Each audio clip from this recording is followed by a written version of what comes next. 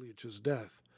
The mere fact of the death of a near acquaintance aroused, as usual, in all who heard of it, the complacent feeling that it is he who is dead, and not I. Each one thought or felt, well, he's dead, but I'm alive. But the more intimate of Ivan Ilyич's acquaintances, his so-called friends, could not help thinking also that they would now have to fulfill the very tiresome demands of propriety by attending the funeral service and paying a visit of condolence to the widow. Fyodor Vassilievich and Peter Ivanovich had been his nearest acquaintances. Peter Ivanovich had studied law with Ivan Ilyich and had considered himself to be under obligations to him. Having told his wife at dinner-time of Ivan Ilyич's death and of his conjecture that it might be possible to get her brother transferred to their circuit, Peter Ivanovich sacrificed his usual nap, put on his evening clothes, and drove to Ivan Ilyич's house.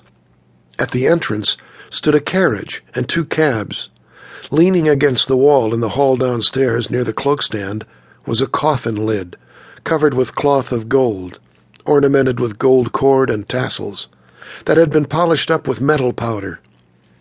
2 ladies in black were taking off their fur cloaks. Peter Ivanovich recognized one of them as Ivan Ilyич's sister, but the other was a stranger to him.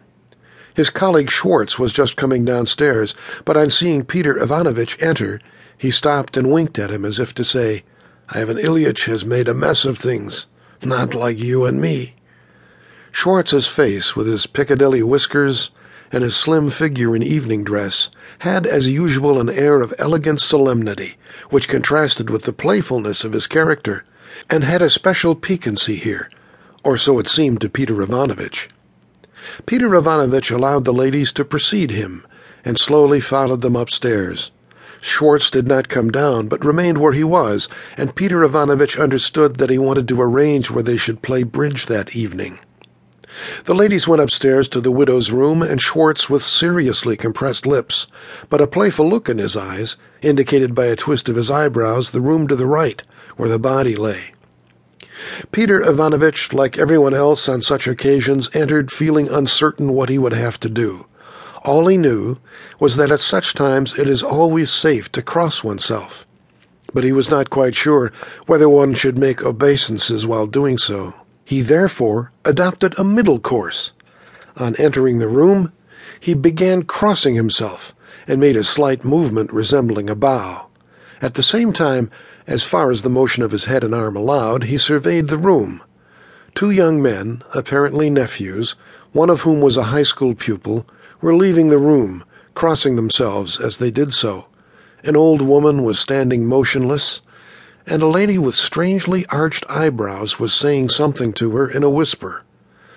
A vigorous, resolute church reader in a frock coat was reading something in a loud voice with an expression that precluded any contradiction.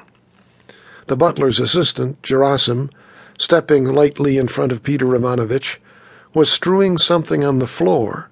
Noticing this, Peter Ivanovich was immediately aware of a faint odor of a decomposing body.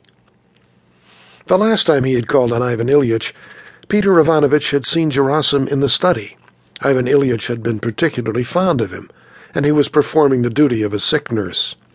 Peter Ivanovich continued to make the sign of the cross, slightly inclining his head in an intermediate direction between the coffin, the reader, and the icons on the table in a corner of the room.